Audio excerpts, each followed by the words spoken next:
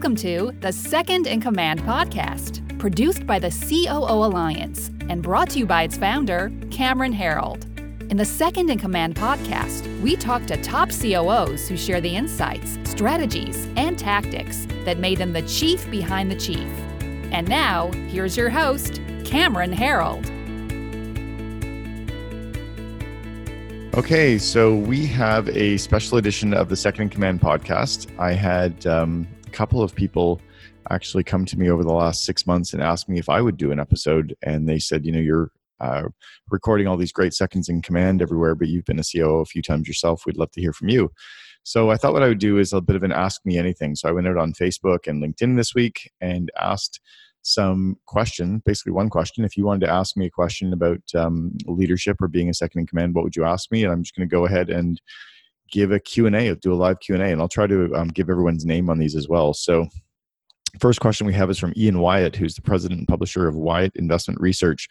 He said, many smaller businesses below 10 million in revenues get along without a COO. What are the signs that a company needs a COO? And if you were consulting with an entrepreneur, how would you know when to recommend that they get their first hire? So I think it's a great question.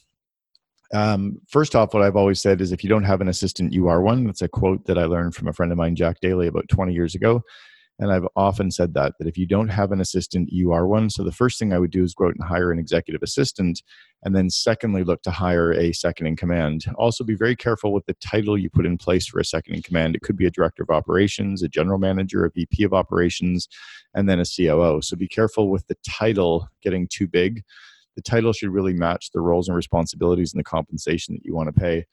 So where I get to is once you have an executive assistant, you've offloaded all the administrivia off of your role, and you're still left working on a lot of big projects that are high impact projects that require a bunch of expertise and are draining you and preventing you from spending a ton of time in your unique ability. That's when you want to hire that second in command. So I think it typically comes in the 30 to 50 employee range. And then for sure, when you hit the 100 employee range, by that point, you just have more opportunities. So it's not so much of a need to, it's a when you can. It's an opportunity that I think you go to.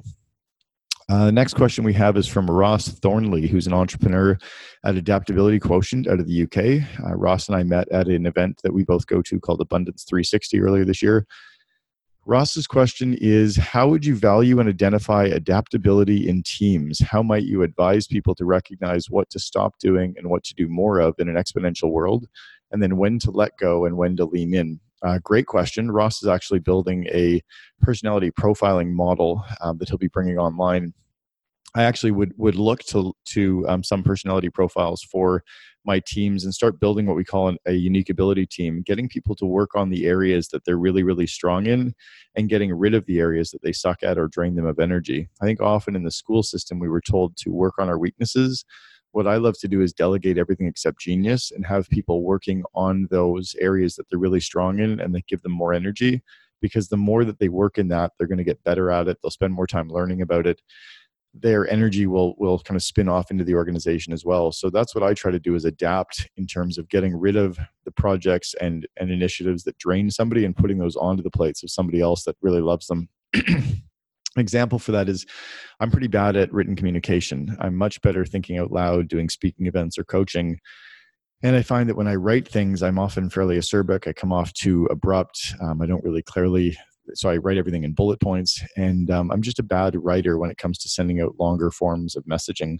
So what I'll often do is take my rough points and give them to a writer who can polish them and make them pop off the page. And they love taking the work and writing it. They're great at writing. It gives them energy.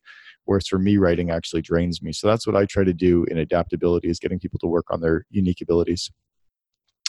See, the next question we have is from Anthony Perry, who's the VP at National Media Sales. How do you create a culture where it's okay to admit feeling like you have imposter syndrome? Dude, it just is. It's just okay to say that you have imposter syndrome. I think a lot of us, again, are so worried about being judged, but the reality is every day, every one of us wakes up thinking this is the biggest thing we've ever done. In fact, we just had one of our COO Alliance events the other day. We have the only network of its kind in the world for second in commands. And at the event the other day, one of our COO Alliance members, that was his first event, pulled me aside privately and he said he'd been up all night and he had a really sleepless night. And he actually skipped our group morning yoga that morning because he wanted to hang out with his kids and just get a hug from them. And I said, dude, what's wrong?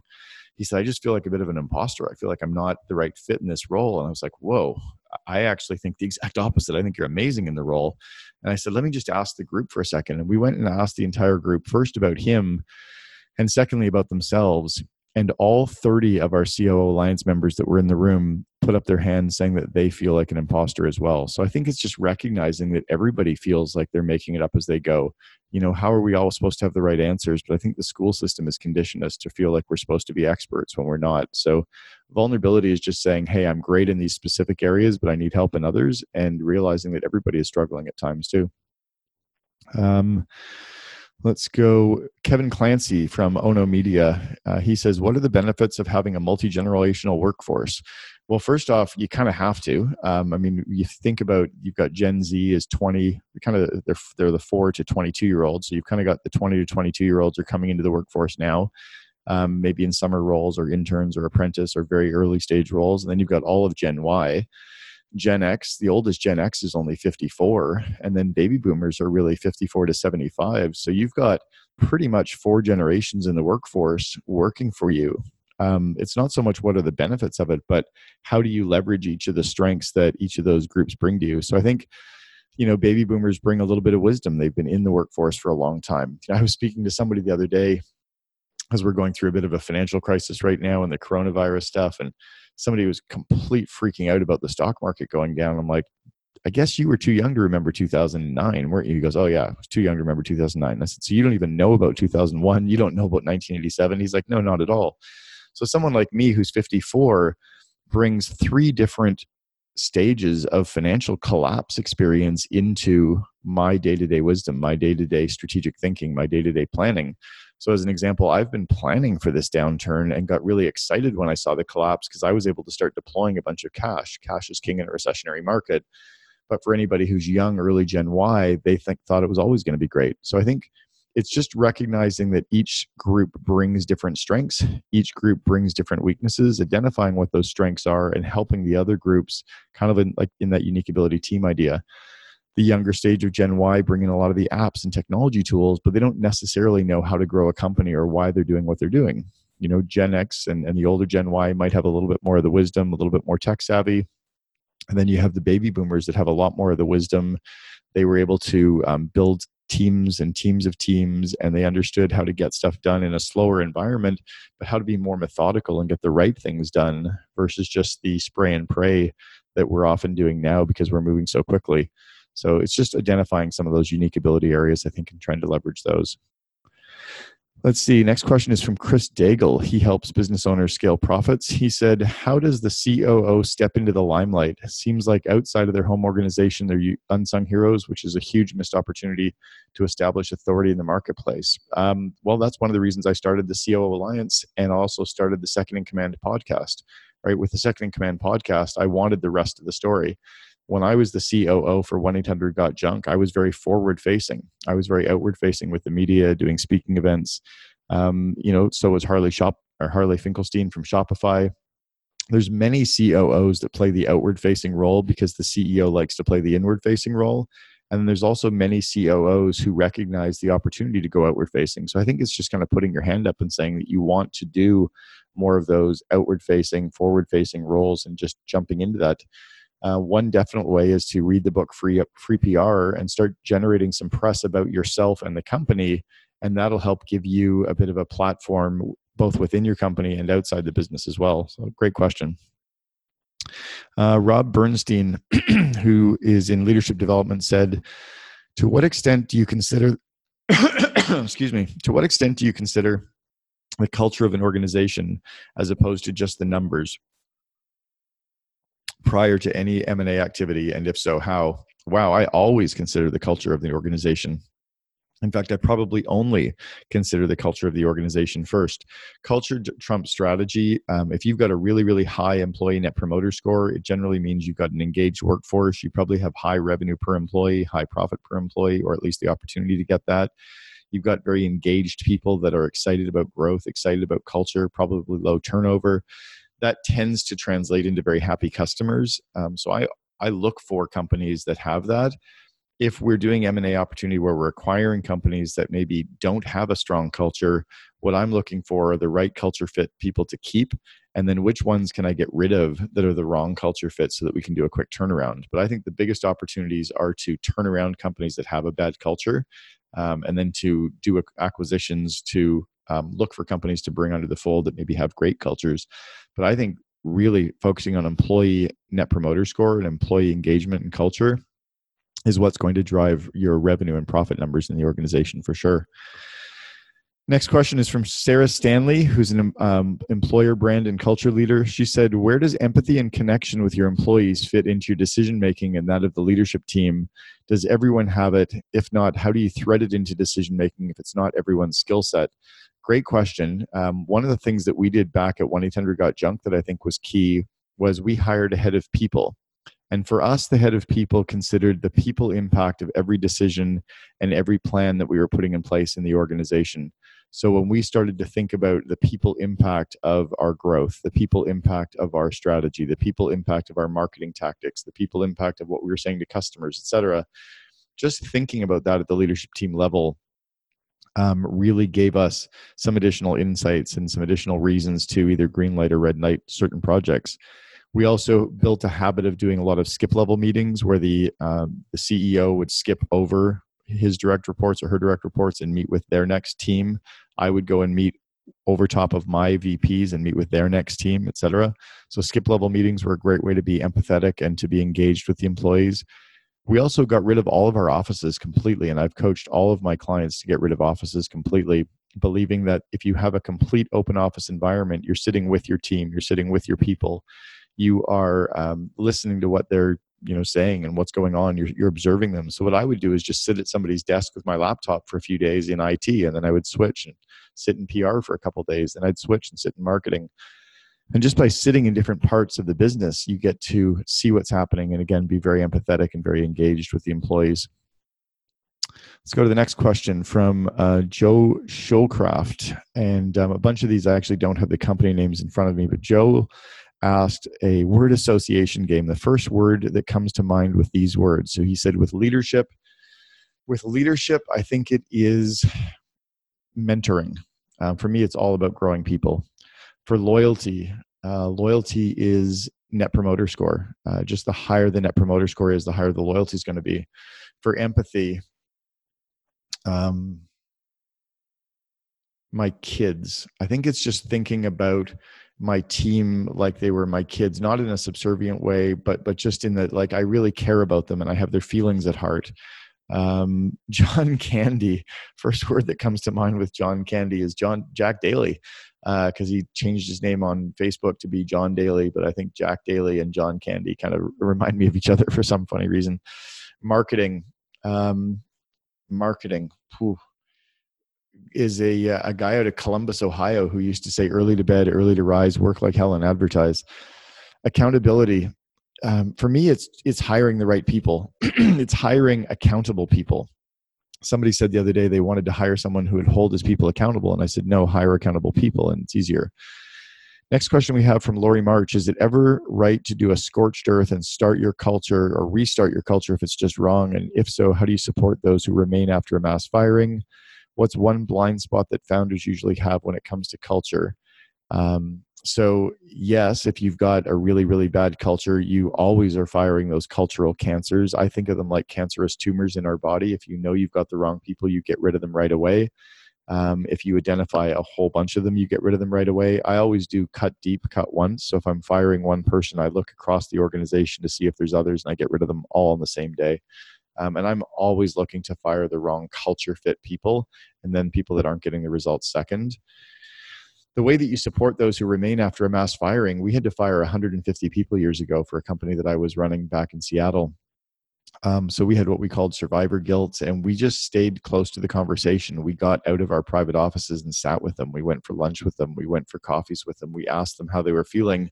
And then we identified that over the course of a couple of days and a couple of weeks, that started to change. And at least after 2 to 4 weeks, they were really back to normal. And maybe they remembered some of their old friends, but they had really gotten through it. So remembering that it's like a death, we're all going to die. Everybody knows people who have been fired. People will get over it. So it's not obsessing about it for too long. Paul O'Mahony said, what size of company in terms of employees or revenue does the leader need to get the integrator in?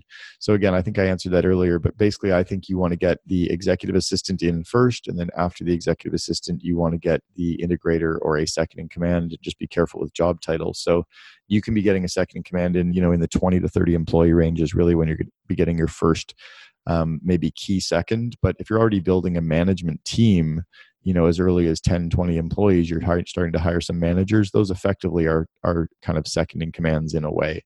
So I think really when you get into the 50 plus employee range, when you've already got a management team and you then have someone managing the management team, that's probably when you're bringing in the true integrator, is that 50 plus mark. Clinton Senkow said, when starting a business, what are the 3 most crucial roles or positions that you feel need to be filled in order to present the greatest chance of success for the business? Right now, I think it's a great question. The first one is, I think in the early stages, you hire a jack of all trades, master of none. So you're hiring people that can do projects, can get shit done, can be entrepreneurial, can grow, can say, and can problem solve. You're looking for people who can also manage complex projects and manage outsourced people.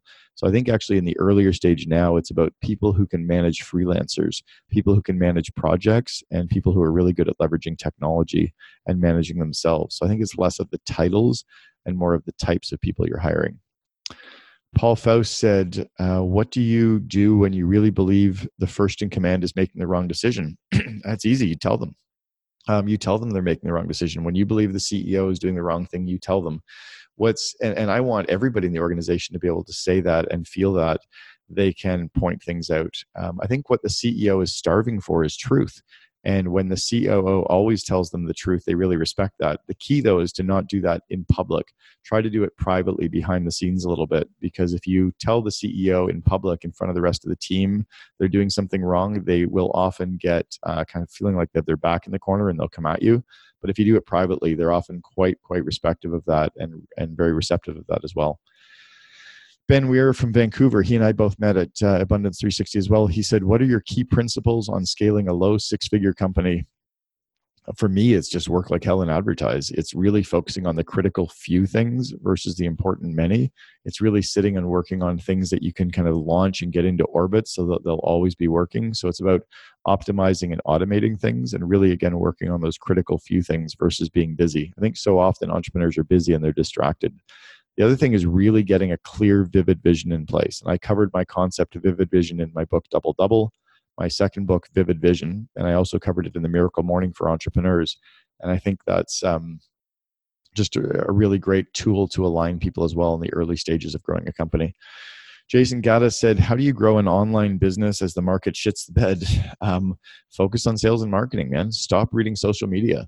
When the market shits the bed, I think people so often get panicked. We're dealing with that right now with this whole COVID-19, the coronavirus, and people are all panicked and nervous. But you're spending so much time being nervous and being panicked instead of being focused on sales and marketing and focused on growth. So I would be saying, when everyone else is panicked, be out there growing or focused on growing. Martin Cook said, what guidance can you provide for digital communication to balance being assertive and not offending or upsetting, but still keeping the team in line? For me, it's over video. I think the reality is when you do written communication, you're often going to be misunderstood or perceived in the wrong way. And I think when you do it over video, you have a much stronger chance of actually not upsetting people and getting the message across. So I really have been leveraging video highly for about 15 years. Donnie Starkin said, what are C-level leaders doing consistently to be mindful leaders? I guess one is to remember that God gave us 2 ears and 1 mouth, and we should listen twice as often as we talk. Another one is just to remember that everybody out there is struggling.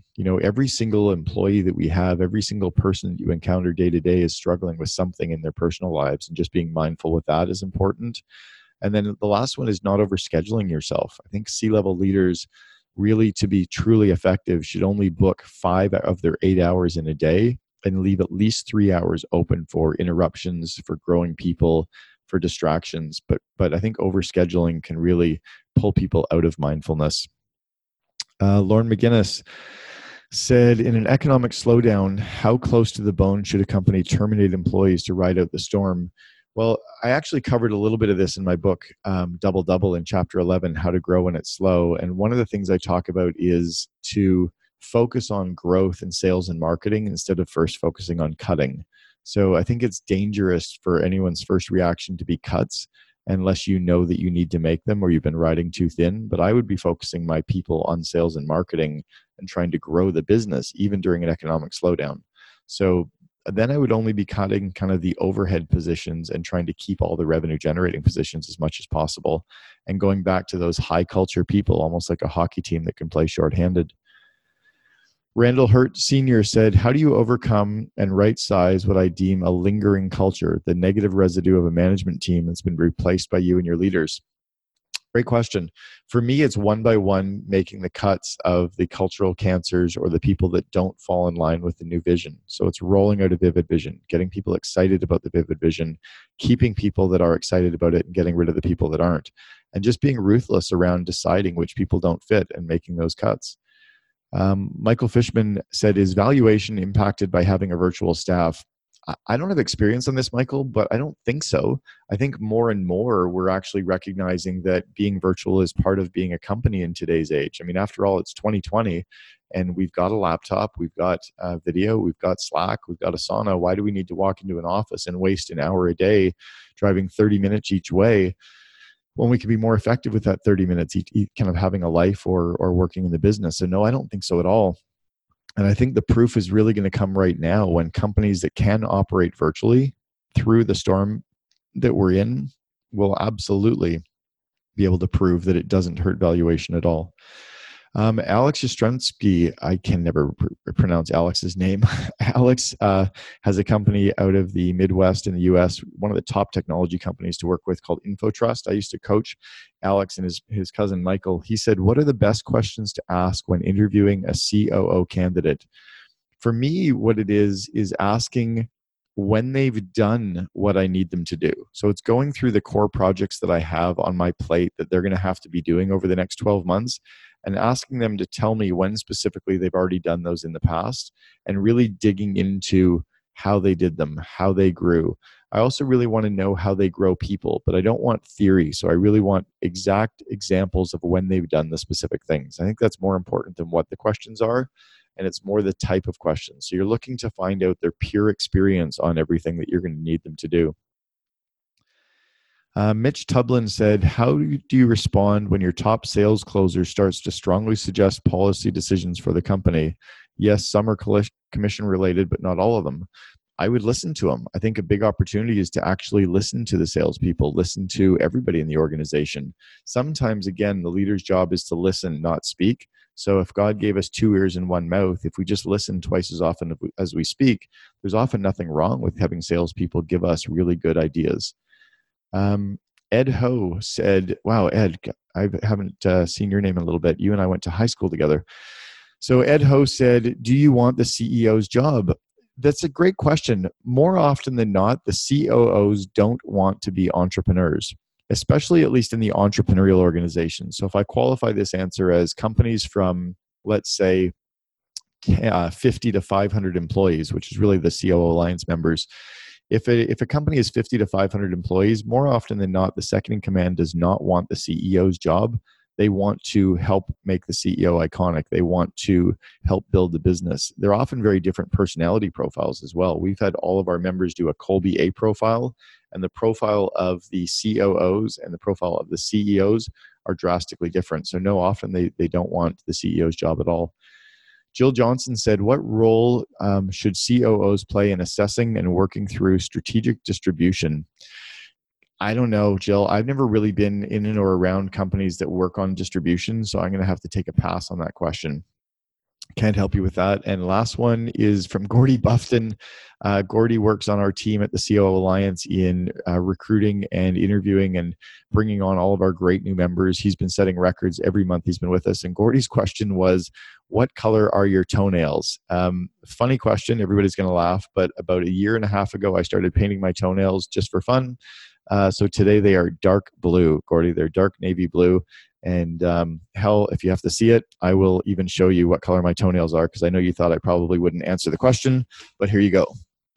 All right, everybody. Thanks for tuning in to this edition of the Second in Command podcast. I thought I would do an Ask Me Anything. If you like this, please share it. Please subscribe, and please also put some comments down. But I would love to see people sharing this episode on social media, on Facebook, LinkedIn, and please tag me as well. And love to hear some of your comments around it. Hope it's helpful. Take care, everybody. You've been listening to Second in Command, brought to you by COO Alliance founder Cameron Herold. If you enjoyed this episode, please be sure to subscribe.